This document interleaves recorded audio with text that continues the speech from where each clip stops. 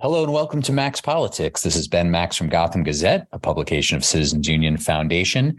Thanks very much for tuning in here for the show. It's Thursday, January 26th, 2023. We are speaking just a short time after Mayor Eric Adams delivered his second State of the City address from Queens.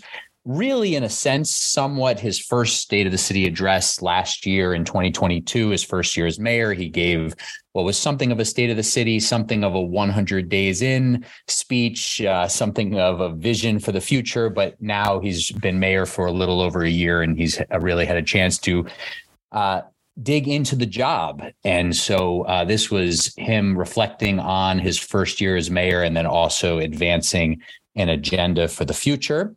Joining me in a moment to break it down and discuss more broadly how Mayor Adams is doing a little over 1 year into office and what to watch for in the mayor's year ahead is the great Errol Louis, political anchor at Spectrum News and host of New York One's Inside City Hall. Errol is also a columnist at New York Magazine. In his 2023 State of the City speech, Mayor Adams portrayed the city as in very good shape and on the upswing, while also facing several major challenges. He focused a lot on collaboration with others in government, especially Governor Kathy Hochul, who was in attendance. Very rare circumstance from what we've seen in the past, a very refreshing break from some of the traditions of the de Blasio Cuomo years, of course. Mayor Adams' address was focused on what he called four pillars of jobs, safety, housing, and care. He outlined a very long list of proposals and promises. We won't be able to get into them all now, but we'll have coverage, of course, from Errol and his colleagues at New York One, and we will have a full write-up at Gotham Gazette, so you can check out all the details in those ways. And of course, you can always read what the mayor's office itself puts out, but we'll get into some of the details and some of the big picture here. But some of his promises and plans included, but were not limited to, trying to focus on crime and public safety related to a group of recidivists, equitable economic development, including increasing things like apprenticeship programs. He's looking to launch the country's largest curbside composting program over the next couple of years and some other climate-related matters. He talked a lot about this big focus on housing development, including some new initiatives around a planning process for rethinking zoning in Midtown Manhattan and on Staten Island's North Shore. He talked about electrifying for-hire vehicles, all for-hire vehicles in the city.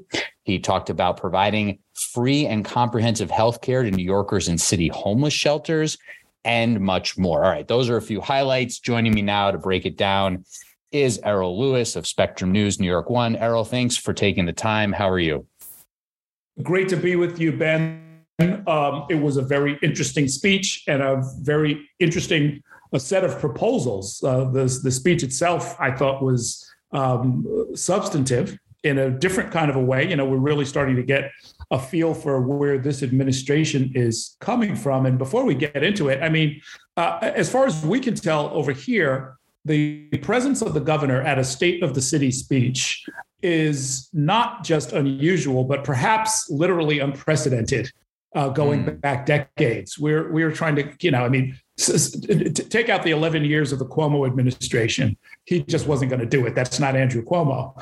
But I don't think Patterson ever did it. I don't think Spitzer ever showed up at a State of the City address. I don't believe George Pataki ever showed. You go all the way back. And this just doesn't seem to have happened before. And I don't know, our understanding is that the governor came down from Kingston. She was in upstate New York this morning. And, it's not like she happened to be in Queens and felt like dropping by. She made a specific trip to be here. It cries out for analysis, explanation, or at least notice. And we certainly did notice that. Yeah, I'm very interested to see what the history shows as folks on your end and lots of other places are probably trying to figure that out.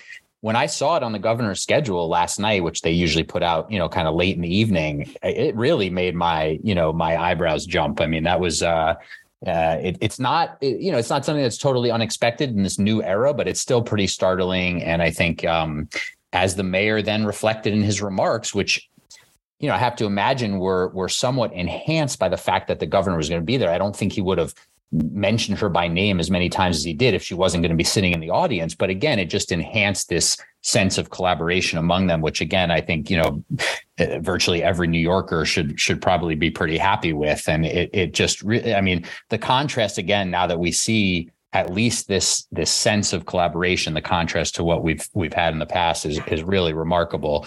And they have some big things to work on, right? I mean, that, the housing, public safety, jobs, all of these big topics and themes are things that the city and state have to work together on, right?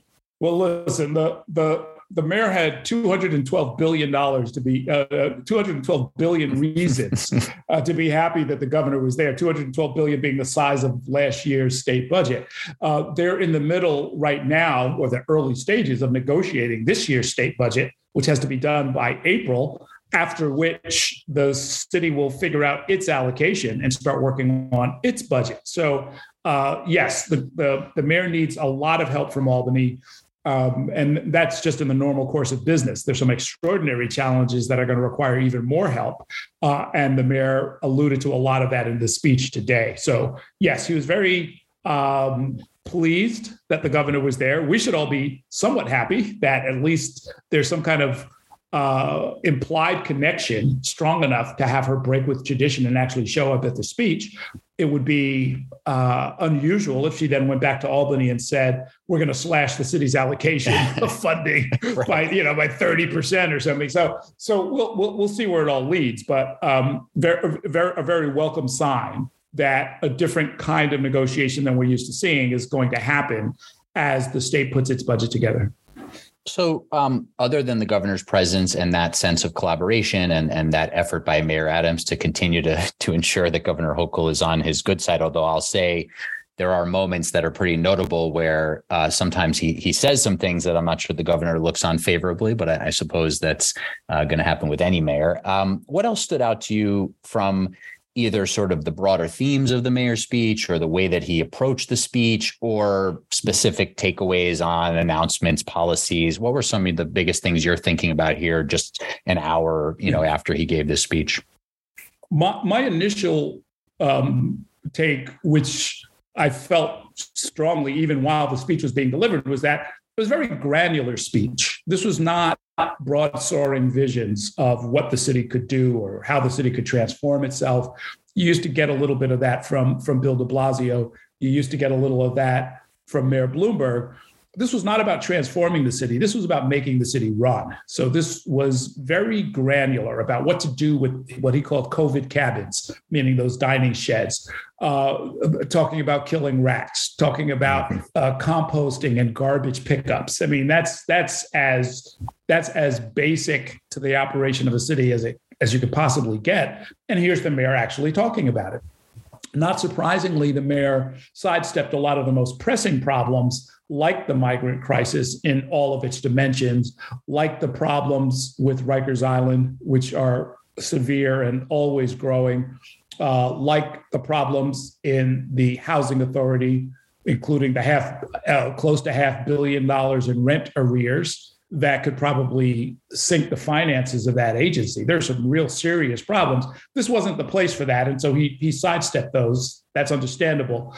But he also didn't do things like what we heard in the State of the City speech. I believe it was his first one by Bill de Blasio, where he talked about decking over the Sunnyside yards and, creating some whole new, basically city within a city out in Western Queens. I think it might have been that same speech or maybe the following year where Mayor de Blasio talked about starting a new subway line running south on the IRT line that currently terminates at Utica Avenue.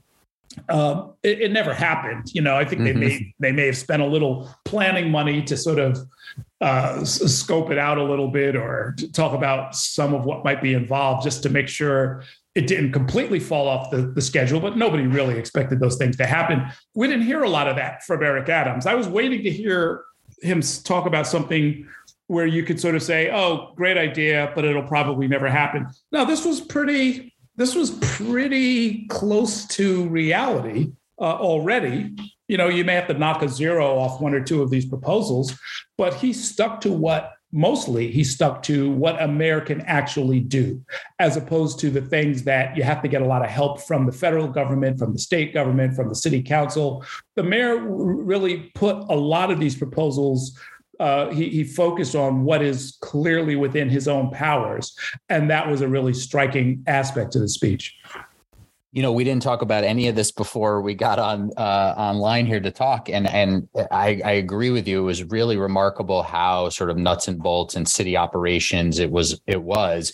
In some ways, again, I think that's pretty refreshing in that it does fit a theme for Eric Adams, which has been that obviously he's been focused on crime and public safety throughout his career, from the NYPD through elected office, through the campaign in 2021, through the beginning of his mayoralty. But then beyond that, it's sort of, he's talked so much about making government work better and delivering more and being more efficient and effective. And I think this just continued along that theme. I mean, the driving force, he didn't use this term maybe more than once or twice, but, you know, just sort of quality of life stuff for living in New York City, I think was a really major theme here that was very interesting to hear him talk about.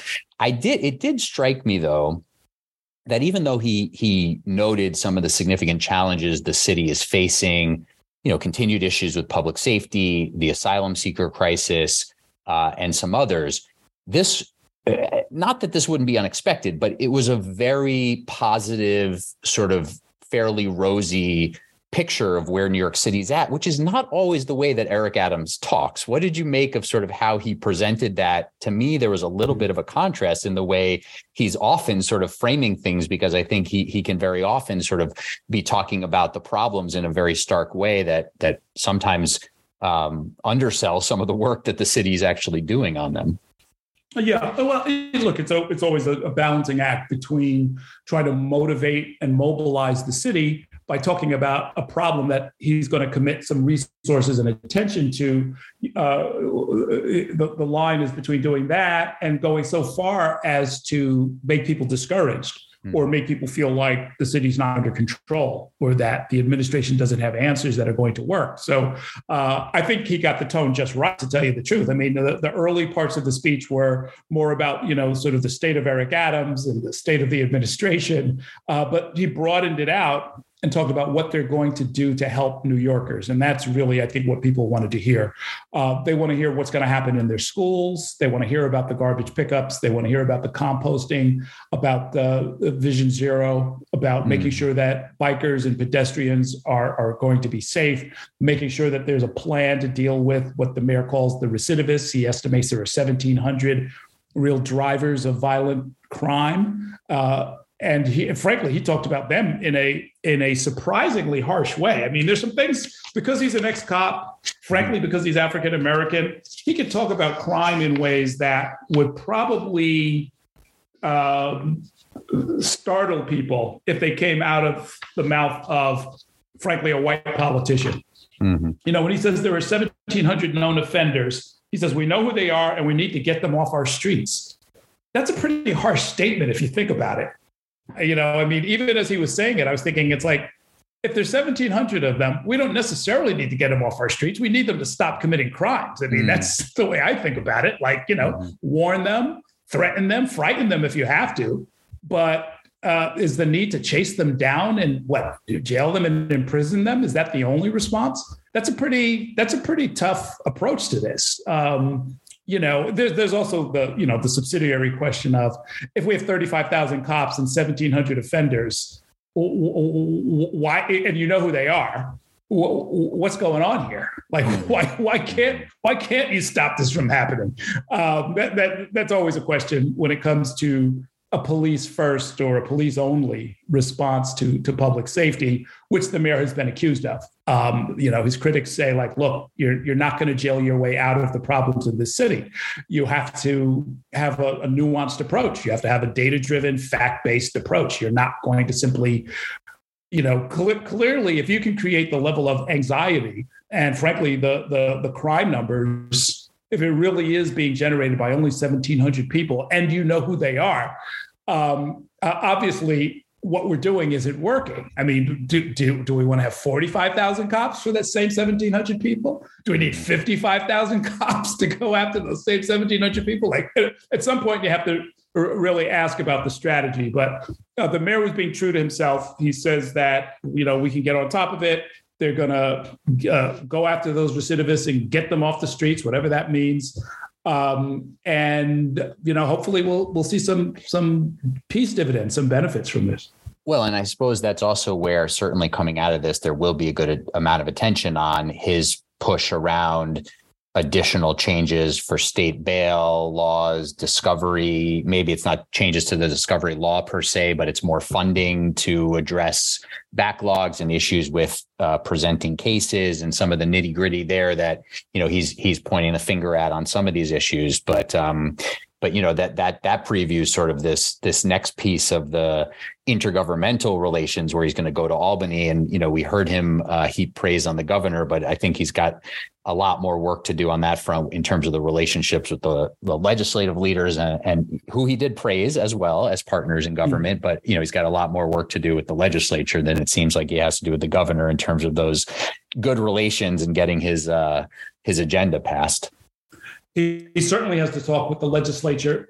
He probably ought to be talking, frankly, with the court system. We just went through this very contentious fight, which is not yet completed, over who the next chief judge of the state will be. We should keep in mind that the chief judge is not just the leading member of the Court of Appeals, the highest court in the state, but that person is also the CEO, the lead administrator of a 15,000 member court system that stretches to every corner of the state. And it's the administration of justice that the mayor pointed out today that has clogged up a lot of the system, has led to a lot of cases being dismissed that probably ought to be prosecuted. And in the mayor's words, has led to a problem with public safety. Discovery reform is about, it's a little jargony, but for your listeners, discovery reform simply means when a case begins, when the prosecutor has an arrest and they've issued charges against someone, you have to give the defendant all of the information you have. You go out and you do an investigation. You are supposed to give that evidence over to them within very specific timeframes. And if you don't get them that information, it's considered unfair. And the penalty for it is that the case can get dismissed. That's very different, in some ways more serious than a bail reform question. Bail reform is about whether or not a money condition should be placed on whether or not somebody is in confinement or not pending trial. You blow bail reform, or you get it wrong, or you make a bad judgment. Okay, there's somebody out on the street who maybe you don't want on the street, but that person is still being prosecuted. With discovery reform, if you don't turn over all of your evidence in a timely manner, the case can get dismissed, and then the whole thing is over. The person is not just free; the person is not being prosecuted. That's pretty serious stuff. And to the extent that the mayor wants something to change there, yes, there's a funding question that probably needs to be resolved with the legislature and the governor. But there's also a matter of getting the court system the resources that they need and urging them to change some of their practices so that we don't have the dismissals that the mayor says are leading to a problem with crime in New York City. Well, and I think that relates to two other things. One, I also think that does relate, very much to the bail reform conversation, which, the governor herself before this year's agenda, where she's now proposing the changes around, requiring judges to use the least restrictive standard, because she says that's contradictory to some of the other changes they made in the past about when bail is applicable. She, I thought raised a very good point last year, which she only said once or twice, which is that she had concerns about how bail reforms and then reforms to the reforms were actually being executed in the system by judges, and that she wanted to take a closer look at that. And then she sort of dropped that discussion. And that really does seem like a very important line of inquiry, and where the governor and the state legislature and others should seemingly take a closer look at it. You get many of these cases that wind up in the news that are discussed as bail related issues, and it turns out that judges had more discretion than they use if they wanted to hold somebody pretrial. So I think there is a lot of inquiry there in terms of your point about how the court system is being administered, and whether it's resources for also district attorney offices and so forth. But there's a lot, I think, in terms of not just sort of the letter of the law, but implementation and resources that's worth discussing there. Oh yeah. It's one of the big underreported stories, by the way. I mean, I talk with a lot of judges. Some of them are friends, some of them are neighbors, some of them are former colleagues. In at least one case, one used to be my lawyer. And you talk to these judges, and they if you look at the numbers, actually, research is going to eventually sort of prove this out, I believe, but they are doing pretrial detention. They are ordering pretrial detention where they have the power to do so at pretty much the same rate now as they did before the bail reforms. And to a certain extent, nothing has changed. When they wanted to hold somebody in the past, they would use the mechanism of bail. They would ask for more bail than the defendant could come up with, and that was a form of ordering pretrial detention.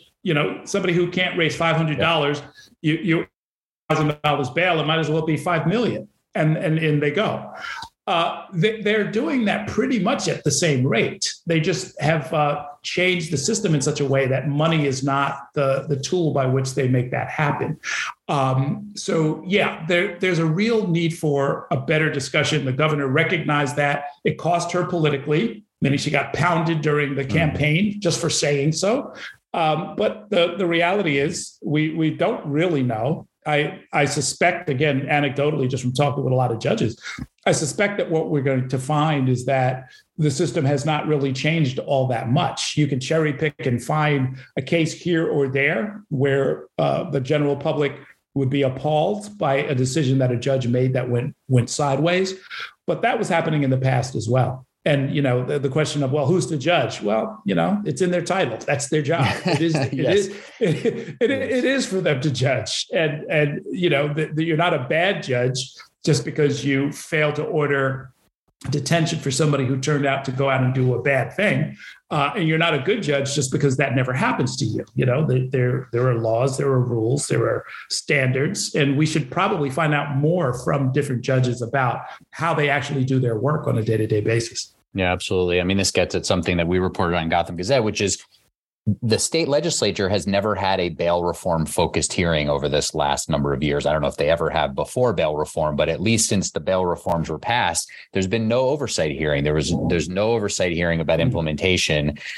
These are things, that could really use some very focused, substantive discussions, ideally, many of them in public. The other thing, though, that going back to really the mayor's responsibilities here, the other thing that discussion gets at is that again, with regard to district attorney offices, even with regard to public defenders and the court system, there's so many things in this agenda from the mayor, and many, many things that almost nobody could have a problem with, right? Lots of really good stuff for helping people find jobs and more internet access. And I mean, you name it, there's many, many things in this agenda. But underpinning all of this is something the mayor didn't really talk about, which is an ongoing issue, which is to execute all of these things, you need a really well-functioning and well-staffed city government. And he's dealing with a major crisis. Well, I don't know what you think. I don't know if you'd agree. I see it as a major crisis of this issue of the reduced city workforce and all these ambitious things that he wants to do. And I know the state of the city is probably not the time to really discuss this, but I was eager to hear, and I didn't hear anything from him to say, come work for New York City government. We have tens of thousands of openings, even though he's slicing some of the vacancies. There's still tens of thousands of openings in city government to help us execute some of these great ideas. And that's where the rubber's going to meet the road here, right? Hey, listen, you're being one of these pesky journalists that the mayor gets so angry at because here he is trying to have his state of the city speech and talk about how great things are and how well the administration's working. And here you are, Ben Max, suggesting that the administration is also kind of watching the hollowing out of the city workforce in ways that will, in fact, have consequences that are felt by average New Yorkers, and perhaps even have consequences that will get in the way of some of the initiatives we heard laid out in the State of the City speech. So, for example, this, what he calls the moonshot of trying to get 500,000 homes created in the next 10 years. Well, we've already heard that because of a lack of staffing at HPD, there's been a holdup or a dramatic slowing down of approvals for new affordable housing projects. Not because the money isn't there, not because the developer isn't ready to go, but because the city's slowing down the process. There aren't enough people there to handle the paperwork. You take that same problem and apply it across different agencies, including the NYPD, by the way. And, I mean, what happens to the cold cases? What happens to the ability to investigate different crimes, including domestic violence? What happens to ACS if you don't have enough caseworkers out there to investigate allegations of abuse and neglect? You're setting yourself up for some kind of a tragedy somewhere down the road. And just like if you cut back on building inspectors, it doesn't look like there's a problem until 5 or 10 years later, there's some horrible accident and the building collapses, and you go and look at the record and it turns out the inspections weren't being done properly or not at all. So that's a problem. You're also pointing out, I think something that is interesting that we did not hear in the speech, which is calling people to public service. Now, the mayor did his own version of it. He called people to volunteer service, which is not exactly the same thing. Sort of speculating, what if 8+ million New Yorkers each donated or dedicated an hour to volunteer to tutor a child or help give food to the hungry or otherwise do outreach to people who are having troubles in their life? Well, yeah, sure. 8 million volunteer hours. What couldn't you do? Right. But of course, there's a little bit more to that. And we don't want to disrespect the good men and women who do this professionally and who know what they're doing. I mean, I wouldn't ask 8 million New Yorkers to come in and try and do your podcast or mine, right? Sure. At some point, expertise has to play a role, and it's not just a matter of needing more hands to do a sort of a bucket brigade. This is specialized work. This is tricky work, depending on the agency you're talking about. It is a question for the mayor. How do you maintain this if you're going to try and balance the budget through attrition, which is really one of his major fiscal tools at this point? What were there any other proposals that are forward looking that stood out to you? Anything else he mentioned? That are particularly interesting that you either think are really good ideas or you're just sort of eager to see how they actually go forward. I was waiting for perhaps a little bit more in terms of the vision around. He talked about sort of a rezoning of Midtown Manhattan. He talked about a master plan for the North Shore of Staten Island. That was a theme I was interested in hearing where he was going to go on sort of big land use plans that coincided with his housing blueprint. He mentioned Willets Point that's underway, the Bronx Metro North stop rezonings that are underway. So that general category is particularly interesting to me. Anything else that stood out to you that he said? Like I said, we there were dozens and dozens of things that he mentioned. Anything else stand out to you that you want to throw out there? Sure. I'll tell you one thing that, there were two things that stood out for me around traffic and how we manage our streets. The first is that he promised a crackdown on placard abuse and suspended licenses. I'll believe it when I see it. That's all I can tell you. Mayor after mayor, speaker after speaker have said that they're going to do something about the fact that, every day on every shift at every precinct in the city, cops, it's the most visible example of this. There are other city workers who do the same. They drive to work, they park on the sidewalk, they park in the crosswalks, they park in front of hydrants, they park completely illegally. And they don't have legal placards, but there's zero enforcement. If this was brought to Eric Adams' attention when he was Brooklyn Borough president. And he very specifically did not deal with the traffic mess that was created all around Borough Hall. Given his connection to the NYPD, his need or his desire to shore up the morale of the folks who work for the NYPD, I don't think he's going to take this, let's call it what it is, a stolen benefit, this benefit that so many city workers steal from the public every day. I don't think he's going to take that benefit away from them. I mean, in the back and forth between the workforce and management, if you're going to take something away from the workforce, you better have something ready to give them. And I don't know if that conversation is going to happen. So I'll believe that when I see it, but I'm glad he said the right thing. Mm-hmm. Nobody should be encouraging the levels of, and I know you're familiar with this, Ben. I mean, it's not just a parking question, although that in itself costs, the last estimate I saw was upwards of $45 million per year. It's probably a lot higher now. That's an old estimate. But a lot of the same scofflaws put these illegal covers over their license plates or drive around with no license plates at all. Why? In order to frustrate the tolls. So people are traveling over the bridges. The rest of us are paying tolls, and these lawbreakers are paying nothing, and then driving to their city job, parking on the sidewalk, paying nothing, things that the rest of us would get towed and fined for doing. It's a real problem. Anyway, so there's that. The other big one, though, and we were talking about this in our newsroom because the wording really matters here. The mayor talked about, he made it sound as if it was a city proposal to have Uber and Lyft go all electric by 2030. And I don't see how that's going to happen. I just don't see it. He said that there'll be 100,000 cars, which is, I guess, is the combined estimate for Uber and Lyft right now, that will be emissions free by 2030. I assume emissions free means electric or all electric. And we don't have the charging infrastructure for that. If I'm a lawyer for Uber or Lyft, I'm going straight to court and saying, forget it. You can't target our particular businesses. For one thing, there are other app-based ride-sharing companies like Via and Get, I think, is still around.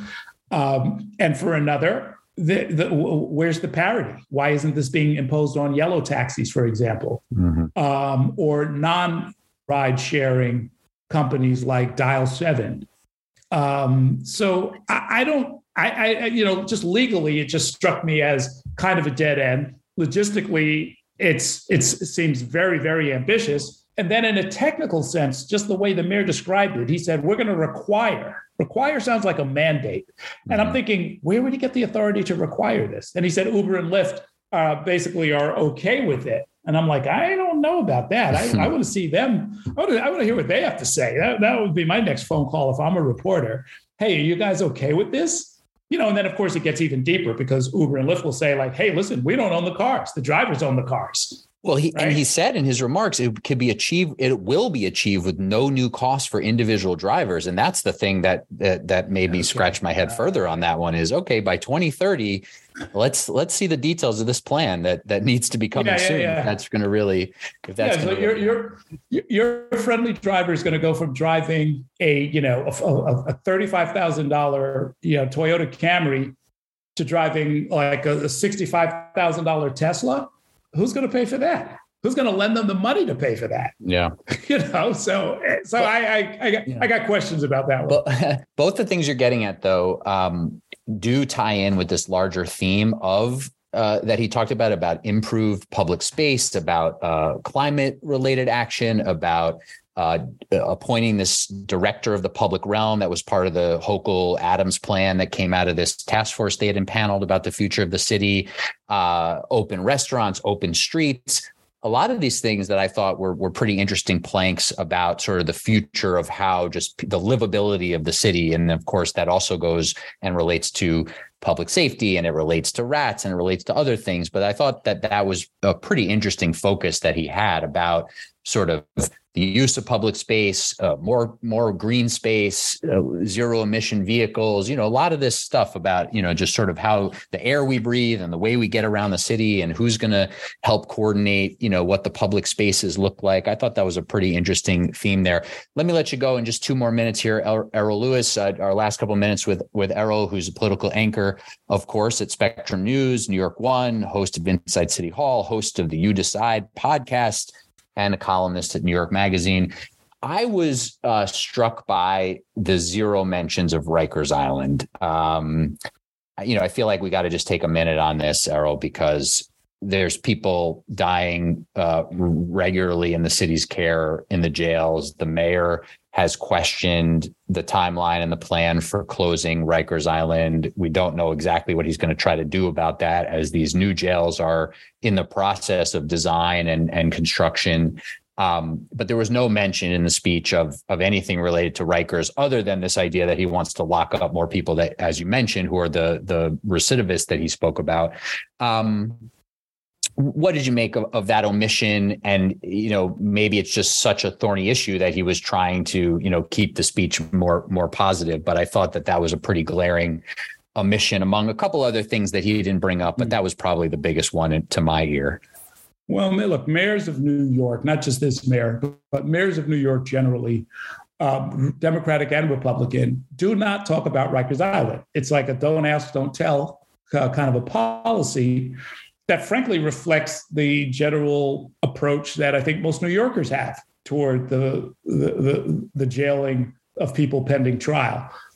Put it in an island in the middle of the city, and let's just not talk about it. There are past commissioners who have said on the record, I think it was either Jacobson or Horn, one of these commissioners, who said that they never heard from the mayor, that they had one meeting of them. Mike Jacobson, in this new book about Rikers Island, said that he was told to come down to City Hall. He didn't even realize he was being appointed commissioner.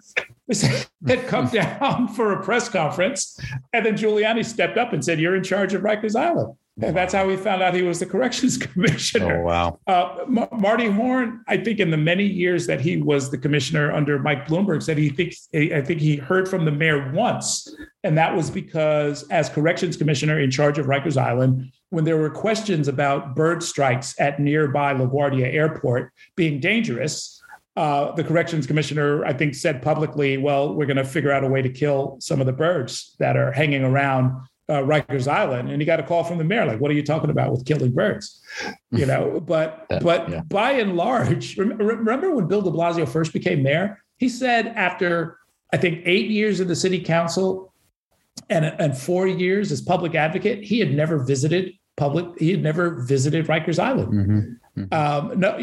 Nobody wants to touch this. So, I'm glad you brought it up. We worriers, we journalists and worriers, we had the highest number of deaths in detention last year than at any time in the last 25 years. It is a serious problem. There's a good chance, there's a better than even chance, I should say, that control of the system could be taken away from the city of New York by the federal government.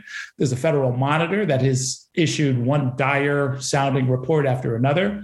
There's a federal Judge Laura Swain, who has issued some statements suggesting that she's not going to be unlimited in her patience for waiting for a decent turnaround plan.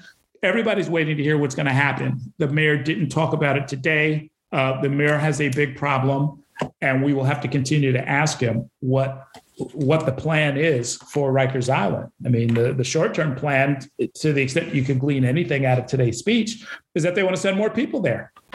These 1,700 recidivists. He said, get them off the streets. Well, what does that mean? That means send them to this island, that has been, I think, accurately described as a factory of despair. And I don't know what the mayor has in mind, but I'm sure, like all of his predecessors, his recent predecessors, the last 5 mayors at least, he'd rather not talk about it. Yeah. Well, we'll of course both be following up on that as will our organizations. I won't keep you any longer here, but I also noticed, we just did a story on this, that the mayor hasn't really done anything on property tax reform in his first year, and so I was eagerly awaiting any word on that. That you didn't really expect that, did you? No, but I know that's an issue, of course, close to your mind as well. That is the third rail. That is a third rail, and I'm on the good side of that third rail as a homeowner who gets charged almost nothing in the way of property taxes, because I live in what used to be a very rundown neighborhood. So they froze the taxes at a very low rate, and nothing seems to change that year to year. But that's long overdue. Yeah. When I remember asking Bill de Blasio about that, and I think they smiled and said, that's going to be a high priority for our second term. Right. And then he impaneled a commission that took its time, and then the pandemic, and he released recommendations about 5 minutes before walking out the door. There you go. Yeah. Well, listen, lots more to talk about down the line. Errol, thanks for joining me. Errol Louis, of course, is political anchor at Spectrum News New York One, host of Inside City Hall, host of the You Decide podcast, where I've been honored to be a guest before myself. So thanks for joining me here, Errol. And Errol, of course, also writes at New York Magazine. Errol, we'll be watching Inside City Hall for more of your analysis on the state of the city. And thanks for taking the time. All right. Thank you, Ben. And as we say goodbye to Errol Louis, just a quick reminder to check out other recent episodes of the show. You can find any and all of them at Max Politics, wherever you get podcasts.